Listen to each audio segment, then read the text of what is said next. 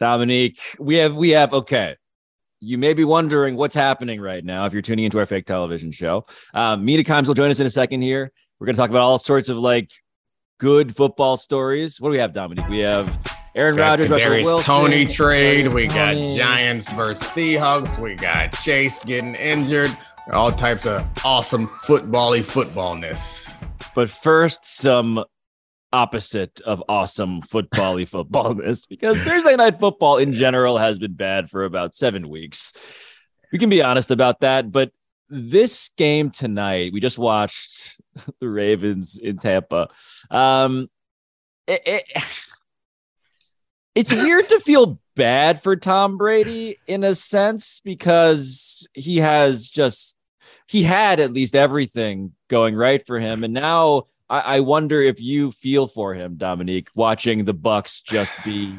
I mean, no more than blandly bad. More than anybody else on the team. Like, it sucks for all of them. Like, I don't have any special place in my heart for the pain that Tom Brady is going through any more than I do for White or David. Which, like, actually, I feel worse for them, because the Ravens ran the ball at will on those linebackers and that defense that at one point, at the beginning of the season, we thought was one of the best defenses in football. So that was shockingly bad. But I guess it's more fun for us just to watch how angry and frustrated Tom Brady got all night when he got hit a lot more than he used to. It seemed clear that Mike Evans was running incorrect routes at some points. They get in the red zone and just rack up the penalties and just fall out. Tom Brady threw an interceptable pass in the back of the end zone that he was lucky got dropped. It just, except for their second drive. Oh, I forgot about the muffed punt, but except for their second drive, it just looked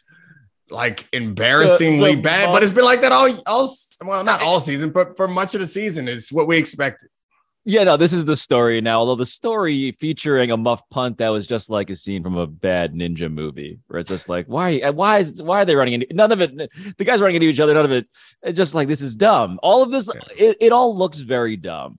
And I wonder, Dominique, like, as I try to be smarter about like why this is actually not just bad, but a mixture of blandly bad and then just embarrassing. Yeah. Like, let's start with the run defense. Like, this was the part of the team that was key to their Super Bowl. And I did not think that this would be what it looked like, but why does it look like this? Yeah, I mean, the Super Bowl they won 2 years ago, throughout the playoffs, Tom Brady was kind of carried by how well that defense played. And they played well last year also. At the beginning of this year against the Cowboys, we were like, that might be the best defense in football. But it was just bad. And there were like the same issues that they had last week and the same issues that they've been having for much of the season is like they're not consistent with their responsibilities and run gaps. And also you should give some credit to the Ravens. They did a good job, but oftentimes you're supposed to keep the offensive lineman, like the D line's responsibility is to keep the offensive lineman off of the linebackers. That wasn't happening. Like, I think Lindenbaum, the rookie center for the Ravens, might be the second best offensive player on the Ravens, in part because all their other offensive players got hurt and because he seemed like he spent his whole game on the second level in the lap of the linebackers, which you can't do much with it. If once the Ravens figure it out, we need to stop throwing the ball, because the first half, I think they threw like 60% of the time. Yeah, they threw 30 times Lamar did, which is like most in a half. Yeah, and it was like to like 14 runs or something like that, or maybe it wasn't that much. But anyway, they threw it a lot in the first half. Then in the second half, they said, you know what? Our best player on offense is hurt, the tight end, Andrews. Yeah. Our number one receiver, Bateman, is not out there. And how about we just run the ball? And Gus got hurt too. One of their best running Edwards backs. got hurt. He was leading the team in rushing. I mean, but the number, just not to do the thing I love to do, it turns out, on the show, which is just to say some names. Let's name some guys. But like Isaiah Likely is like the number one receiver on this team now, right? I mean, I'm looking at Duvernay, like, yes, great. Robinson here. Was the leading receiver at one point, I think. Robinson, like, 64 honestly, yards. I didn't even know he was on the team. Like, last time I remember him, he was catching passes from Patrick Mahomes. But obviously, we know Lamar Jackson. No disrespect to Mark Andrews. He was great in college. He's always great. He's really good. But Lamar gonna throw it to the tight end. That's one thing I know is it don't matter who's out there. He gonna throw it to the damn tight end. That's his favorite. He was feeding Likely, and Likely was making plays. Who he kind of seems like a very athletic receiver. I saw that early in the season from them in their first couple games. He dropped some passes. It was concerning, but he was getting open, and he wasn't dropping them tonight. No, so can we talk about what it's like if you're on the team that I did admittedly overlook, like the rest of the guys who are not Tom Brady? Like, you go to work tomorrow, and what does this feel like? Hell. So like every football, because it's a full week and the games, and there's so few games, the games feel so important. And there's such a commitment to playing it. By that, I mean, your body is going to hurt no matter what. Losing a football game is really terrible. Losing 2 in a row is really bad. Losing 3 in a row and some that you're expected to win is awful. And the day after the game, you watch the film, you get your grade. So the coaches normally stay up late the night of a game or wake up early and go through the film and grade all the players. And then there are specific plays that you have to go through. You normally go through the entire game, and the coach speaks to the coaching point. So like different teams do it differently. So they're like specific plays sometimes where you have a team meeting. Everybody needs to see these plays. Then you go to your unit meeting. Every offensive player or defensive player needs to see these plays. And then you go to your position meeting. Then you go through every single play of the entire game and you discuss it. It is terrible. Wait. If you lose. Wait, so to what degree is there? Hold up, we're not done. You got special teams meeting too. You can go there and talk about how you don't run into the punt return. Like it's really, really bad after you lose. And if you're winning a bunch, it's just one loss. It's not that bad. It sucks because no one likes to lose, and you kind of have to pretend like you're sadder than you actually are. Right. But it still sucks. But if you just when you have expectations too, you're just getting your ass beat. And like some of those replays that they showed where they're like getting pushed around, that is not fun because on the TV copy, not everybody can see you getting pushed around and not everyone not everyone cares. In the meeting, the coach is going to stop it. He's going to take the red pointer and he's going to point to you, and everybody is going to watch you get mashed. All right, I'm done. No, but that was my question, was when you say discussion.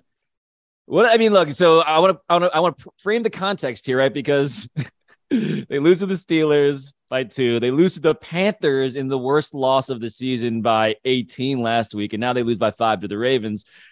To what extent is there discussion when you say you have to discuss this stuff? What does do you defend yourself? Are you supposed to? Like, what happens? No, you sit there quietly and take it. I mean, when you win in their bad plays, we all laugh at each other.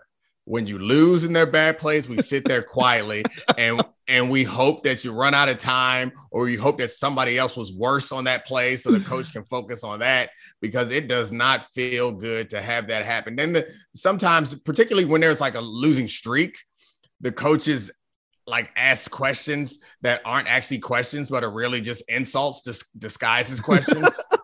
Like, I don't know if you want to be here or not. Do you care? Is this important to you? Your brothers? Do you care about your brothers? We're supposed to be a family. Are you gonna stand up? Do you have personal pride? That's what I want to know. Is this how you treat people that you love? I did. Yeah. Did you study? We knew what they like to do on third down. We knew it.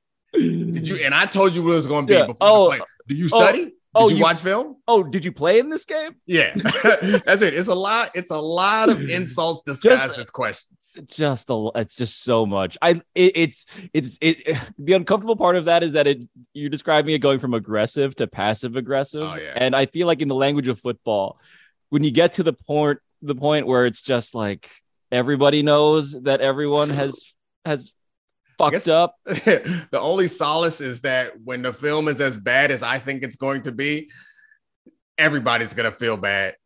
everybody's going to be embarrassed. So we're going to wallow in it together. So not one person is going to be ashamed when you go out because you have to go run afterwards. I don't know, like some science tells you that it gets the lactic acid out, and it just feels like abuse. Toxins. Yeah, toxins. whatever. Right. Yeah, right. The toxins are not in your body. They got knocked out of you by the Baltimore Ravens, who didn't even play all that well, but kind of pushed them around. And football is so like masculine and like hyper masculine that the way that they lost to is real bad. It's going to be a lot of masculinity questioning. A lot of it's like, do you want? Yeah, it's bad. I'm sorry. Yeah, how big are the animals inside of you? Yes. Which animals are we talking about? You got cat in there? Because I'm looking for guys with dogs. That's going to be one of those. That's exactly how it's going to be. All right, so we're sitting here. I do feel like time has run out on us, thankfully, mercifully. So can we bring in Mina? Can we throw a segue to ourselves maybe on the back end of this? I like it. Okay, we're going to start this segment talking about two surprisingly good teams.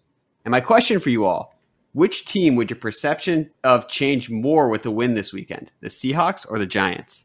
So the Seahawks are 4-3. The Giants are 6-1, or in the minds of many NFL analysts, like 4-3. So to me, like I didn't realize I needed to pay attention to the Seahawks. So that's my easy answer off top here. Yes, the Seahawks would tell me something. I don't think so. The question for the Giants in particular, and I guess both of these teams, is are they for real? And if we're questioning if either team is for real, perception can't be changed by beating a other team that we're unsure if they're for real or not. So like if somebody gets their asses kicked, then maybe perception will change. But y'all got to beat some big dogs before we can start saying, and also at least in the Giants case, beat them in a way that we feel like is like sustainable and can happen in the playoffs. At least the Seahawks have a quarterback who can throw the ball downfield, which, or actually that's not fair. They have receivers when healthy who are capable downfield because I am pro Daniel Jones. I'm all on the Daniel Jones. These legal disclaimers. Train. Yeah. Dominique just bounced from like so many things he didn't believe. And I don't even know which of his takes he stands by. Schrodinger's big dog. That's what I was going to say. The only thing I came away from, y'all got to beat some big dogs, which would ironically make a good big dog t-shirt. Dominique, do you remember Big Dog edit t-shirt? That t-shirt. Oh, yeah, yes, of course I remember those t-shirts. I never had, like, I don't think they were for me. They were like and one cousins, right? Yeah, it was like Big Dog and one. They were like the time. It was white, right? It's like, Big Dog is white and one, right? So the phrasing of this question was very sneaky, which was who would change our perceptions more, not who we think would win, how do we think the game would go? No, because it's really more about what do people believe these teams are. And Pablo, you're absolutely right. I think people sort of think that the Giants are worse than their record. And I actually think the Seahawks, they might be more in the underrated category because they're 4-3 and offenses look so good lately. So to go back to the question, I would say that Giants beating the Seahawks would register in people's minds as a quality win. Yeah. Which is why the Seahawks are favored in this game, despite having an inferior record. This is the best game of the weekend, which is I want to build a time machine and go back and tell myself it would be better than Packers Bills, which is incredible. But I'm really excited to see how Geno Smith plays against Wink Martindale's defense, the very blitz happy defense, of course. And then I'm excited to see whether the improvement we've seen from Seattle's defense over the last couple of weeks continues here, because the Giants, of course, have a very unique and specific offense. So a lot of it comes down to game planning. The idea that a team needs to beat a big dog or be a big dog, I think doesn't matter nearly as much as it's just hitting me that there aren't that many big dogs in NFC. So like if I'm going to keep talking bad about the Giants, I have to take into context that they might be the biggest of all the small dogs. They're in a Chihuahua pack right now. And it's like the Eagles out front is a big giant Doberman. The Cowboys, I don't know, what's smaller than a Doberman? Like, actually, plenty. No, they're not that small. So the reason why we think the Seahawks are better now, Mina, you alluded to some reasons why they seem to be twice as good as I thought they were, right? The defense is playing better. Geno Smith is better than we thought. Does this feel sustainable? You watch this team closer than anybody that we could imagine. Like, does this actually feel sustainable? Well, I think the question is, what is this? Do they, the fact that they look competitive feel sustainable? Yeah. I don't think they're one of the proverbial big dogs. I would not put them in that top tier playoff contenders, but I would say they're frisky, that Geno Smith, I feel like his play is sustainable because actually over the course of the season, we've seen him have ups and downs. He hasn't always been perfect, but when he has had his downs, and most recently, like a couple of weeks ago against Arizona, for example, the defense stepped up. And I actually think the defense has been the improvement we've seen over the last 2 weeks makes sense given that it's such a young unit. It's a young team on both sides of the ball. So it's not beyond the pale that they might get better as the season goes along. So who's going to win? I've got Seattle. Yeah, me too.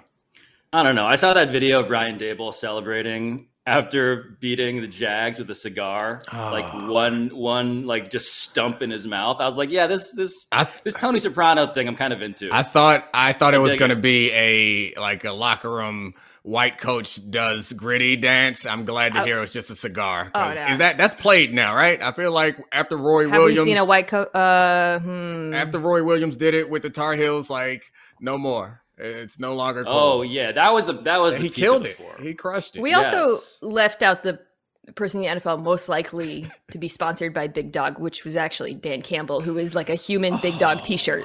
He's like, if you took every Big Dog t-shirt, everything said on them and combined them into one person, it would be Dan Campbell. If you can't run with Dan Campbell, stay on the porch. That's what they say. Let's move on. But before we do, I do have to mention that Big Dogs did sponsor my men's league softball team before the pandemic. But I digress.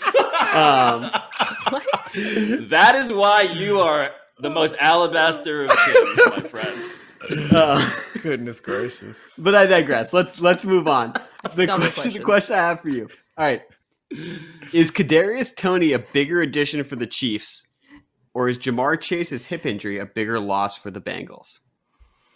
So real quick on Kadarius Toney, who has now tweeted and deleted things that appear to indicate that maybe he was not injured or is not injured, but used to be. I understand that Patrick Mahomes now has another weapon, which means that all the stuff about how he didn't need more weapons seems like, okay, maybe not as true anymore. But the Chase thing, I did not see coming at all. Yeah, I don't know. I think so. Yeah, the Chiefs are always amongst the best offenses in football. So adding another receiver to that, I guess, will not have like a substantive change to how productive they are or efficient they are in the season. But I do think that depending on the amount of plays that Kadarius Toney actually gives them healthy, this does, to me, make them a real legitimate or a more legitimate competitor to the Bills. Because as I said in the past, I thought the difference between these two teams is Stephon Diggs. And they have Stephon Diggs and Gabriel Davis. Like having that, those big threat players, I think makes their offense more explosive. I guess you could also look to the weakness on the Chiefs defense, but we don't care about that because all we care about is quarterbacks and how many yards they throw for. So I do think that if Kadarius Toney can add a Tyreek Hill-esque contribution to this offense, it could mean a lot. However, Jamar Chase is all of the Bengals offense. You don't have Jamar Chase, you don't got an offense. And in a division that is wide open because the Ravens want to lose a lot of games that they should win, this could put them out of the hunt. I mean, the Chase loss is just brutal for Chiefs, Cincinnati offense that over the last few weeks finally seemed to be getting back on track for a litany of reasons, one of which was they started just going entirely to the gun and spreading things out, and Joe Mixon was having a lot of success running into the light boxes one encounters when Jamar Chase and T. Higgins and Tyler Boyd are receivers. It's not going to be the same now with Chase because he completely dictates how defenses play you, and defenses are just not going to have to play them the same way. I mean, Chase is so unique in that he's both a deep threat and a yards after the catch monster. T. Higgins is very good and, honestly he's probably the best. Davis is up there. He's one of the best number twos in the NFL, but he's not Jamar Chase. So it's a brutal loss for them. As far as Toney goes, he's kind of all potential at this point. When you watch him, it looks insane. It looks like a video game. Like I don't know if I've ever seen a player move the way he does. And I I'm not being hyperbolic. Like, it is crazy. He's like a total jitterbug. However, that has not translated into anything on the field at this point. This is all potential, but it's potential that the Chiefs clearly believe is going to translate to something, because a conditional third round, which is that was my question. What is the price tag indicate? Yeah, that's not insignificant. Like, if assuming that could turn into a second, that's meaningful. That's one Dominique Foxworth, I'll have you know. Conditional third round picks are valuable as hell, so they must think Kadarius Toney is on a Hall of Fame pace. What happened to that pick? No, I'm saying that's where I was drafted, not the pick that I was traded for. I was drafted in the conditional portion of the third round. I normally don't tell people that because it's like technically the fourth round, but I mean, it's actually the third round. Unconditional. Wow. No, I think I was the 97th conditional, the 97th pick, rounder, which is technically in the third round. But do a little quick math. You're the 97th pick. You're actually after, But anyway, so you're like, no, I didn't get a B plus. I got an A minus. No, it was back. It was back in the days when there was 2 days of the draft, so it didn't matter. Yeah. I went on day one. It was the people who were at my house were not embarrassed walking out like, ooh, that's ugly. Also, Pablo, that's not really the difference between an A minus and a B plus. That's more like a C plus and a B minus. That's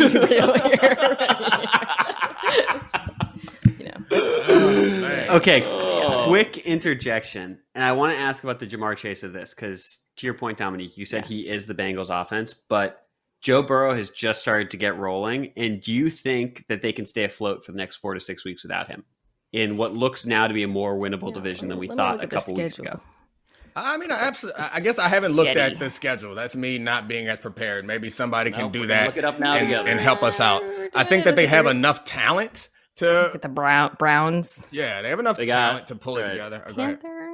Panthers, Steelers, Titans, Chiefs, Browns. Bucs, Here's what freaked me out, Pats, though. Bills, So Adam Schefter was on NFL Live when this news broke, and the words he was using, indefinite, fluid, maybe, were not words you want to hear coming from Adam Schefter's mouth when he talks about an injury. No. Yeah. I mean, I guess the nightmare. If he can come back and he's full strength, they could certainly survive that. I mean, it's not a gauntlet, those games, and be in position, especially depending on what the Ravens end up doing for that same stretch. So I don't think it's completely over for them. But given the context that Mina just offered, if he does come back, he may not be the same. And he is the focal point. He's like, when we do game planning defensively, the defensive coordinator will like, this is what we got to stop. And every defense we put in is predicated on where this guy is. He's that guy. So the teams that they're playing in the coming weeks are overjoyed that he won't be there. Yeah. This is also a new phase for Joe Burrow, right? He's had him since college. Yeah. This is now the it's the Jamar is not down there, somewhere. Oh gosh, it's a pivotal stretch for Joe Burrow. We might say he's a bum, and he's all constructed by Jamar Chase. Okay, let's move on. I mean, or it could be the T. Higginson. You never know. But I want to ask you guys about an offense I'm really excited about. That's the 49ers, who are playing the Rams this weekend. And this should be Christian McCaffrey's first game as a full-time player on this team. How do you expect the 49ers offense to look this week and moving forward? For the Packhouse audience, Mina was already making faces at the question. I want to know why. Let's get to her as quickly as possible. Well, he said an offense that I'm really excited about. I mean, are we using those words to describe the Niners? I mean, am I wrong here? I always feel like I have to tread carefully because I don't want to be seen as a Jimmy Garoppolo hater. Yeah. Mina, I actually think it's safer over there. Like, I think there are more numbers in the Jimmy Garoppolo hater camp. I think you might get ridiculed for being a Jimmy Garoppolo truther, if anything. But go ahead. They'll look fine because they're playing the Rams. Right. They're bad. But I think they have their number. The word excited is not what Alabaster actually meant. He meant interested. Like, I think that it's possible that you could get some interesting things out of them because, like, Christian McCaffrey feels like the photo negative of Deebo Samuel, whereas Deebo is a receiver that can play running back. Christian is the running back that can play receiver, and that versatility, positional flexibility is something that Kyle Shanahan always uses, where he got fullbacks lined up at X and at tight end and moving receivers to the backfield. That'll be interesting. The problem is, I think that what McCaffrey offers to them is a pass catcher out of the backfield, which Shanahan did often in Atlanta, but hasn't done much since. But he also like challenges you like width-wise on the field, which I guess is good when you have a quarterback who's not that great at challenging you vertically. So it'll give them some more, and they like to attack the middle of the field with both Debo and Kittle, maybe splitting McCaffrey out. I think the most interesting or the most challenging part about this for me, considering from a defensive standpoint, is what personnel groupings do you use against them? Because they're going to have some sort of advantage. If they put both Debo and McCaffrey out there and use check, like they could run a power I and like reasonably do that. If you come out in like a dime set, or if you come out in base, they could spread you out and have mismatches. Yeah, no, I've been thinking about that too from a defensive perspective, and I think you have to limit what they can do over the air with both of those players. You're going to get gashed, honestly, by this defense, but better to get gashed 6 or 7 yards at a time and hope that Garoppolo's forced into a throwing position at some point than roll out your linebackers and just get punished by Kittle or McCaffrey. You know, I mean, can't you just see Christian McCaffrey like running 34-yard wheel routes over and over and just destroying, putting linebackers in his. But that's why I'm excited, though. I mean, by the way, my excitement comes from the fact that Jimmy Garoppolo, anything is possible when he plays. But then it's the fact that this skill position group, like if you're into the fantasy football parts of this, like it's insane, right? I mean, what they have around them: Christian McCaffrey, Debo Samuel, Brandon Ayuk, George Kittle, Juszczyk, even though that's less of a fantasy thing and more of just a real life thing. I don't know if there's a better group of weapons around a quarterback. Is there? What's better than that? I just want to dispute the excited about Jimmy Garoppolo, because I get where you're coming from, that it's exciting because he might throw a screen pass that goes for a touchdown, or he might throw an interception. But the problem is he's not Jameis. Like Jameis is exciting because he might hit you with a 45-yard chunk, or he might throw an interception. Jimmy's like, I'm going to hit you for 12 yards, or I'm going to throw a really ugly pass to a linebacker. All of it's boring. I think you meant to say you're excited. If you are Jimmy Garoppolo, then you're very excited. What a charmed life, man. Do you guys have a friend like that who just feels like everything goes, like just kind of everything goes their way? No? I am that person. Yeah, remember the time Dominique took a porn star out to dinner and no one really made any big deal out of it for years after? No, I told you that story? Yeah, we were shocked that adult actress. Yeah, be respectful. It was in Denver. It was a long time ago. I was young. We couldn't believe she would go out with a fourth rounder. Third round, Mina. Third round, compensatory. Day one. I like to, now that they've changed it so Thursday is the first round. Oh, I'm a day one guy. Anybody ask me when I was drafted? First day. Also, sorry, you describing Christian McCaffrey as the photo negative of Debo really threw me for a loop, because you know what photo negatives actually look like when you I know exactly what they look like. Yeah, right. Kind of works. Yeah, it's like the legendary "What if Michael Vick was white?" you see in the magazine cover. One of the great. You guys have seen this, right? Throw it up. Of course, throw it up there. I hate that. Just know that the reason this came to be is not nearly as offensive as it now looks. Don't justify. Don't protect them. Just put it up there and let people make judgments about our fine Who do you industry. think white Michael Vick most looks like? Christian McCaffrey. I was gonna go with the Zappy twins up in New England. Oh my God! So I was on SportsCenter the other day, and they put up a little graphic, and I was so hilarious, like I couldn't stop laughing. So I actually took a picture on TV, and then I came back on taking this photo, which was incredibly unprofessional of me. But but once you see it, you'll understand. Oh, down. Oh my gosh, twins! I'm gonna need you to figure out. Your hand is drunk. Throw up This is why we have the debatable graphics budget and archive. Throw up the image that we asked you last episode to throw up for this very reason. Not racist. Thank you very much. All right, one follow-up on the 49ers. And that is, the NFC is such a non-competitive conference, and the Eagles are the team that we've anointed as the great team, but we haven't, not to go full sports cliche, but we haven't seen Jalen Hurts do it in the playoffs or do it in high-leverage situations. Do you think this 49ers team, if they come together, can actually compete with the Eagles? I just think the Eagles are better. Yeah. You can compete, yeah. I mean, the defense is really good, so yeah. Yeah, I guess anything can happen. Anything is possible. Yeah, I mean, that's my default answer whenever there's this sort of certitude that's being demanded. It's like, yeah, I've seen a lot of things in this weird sport. Yeah, but I mean, I wouldn't bet on them, I guess, if it comes down to it, because the question, the major weakness of, but what you would point to is the experience of the quarterback as the differentiating factor. I watched the playoffs last year.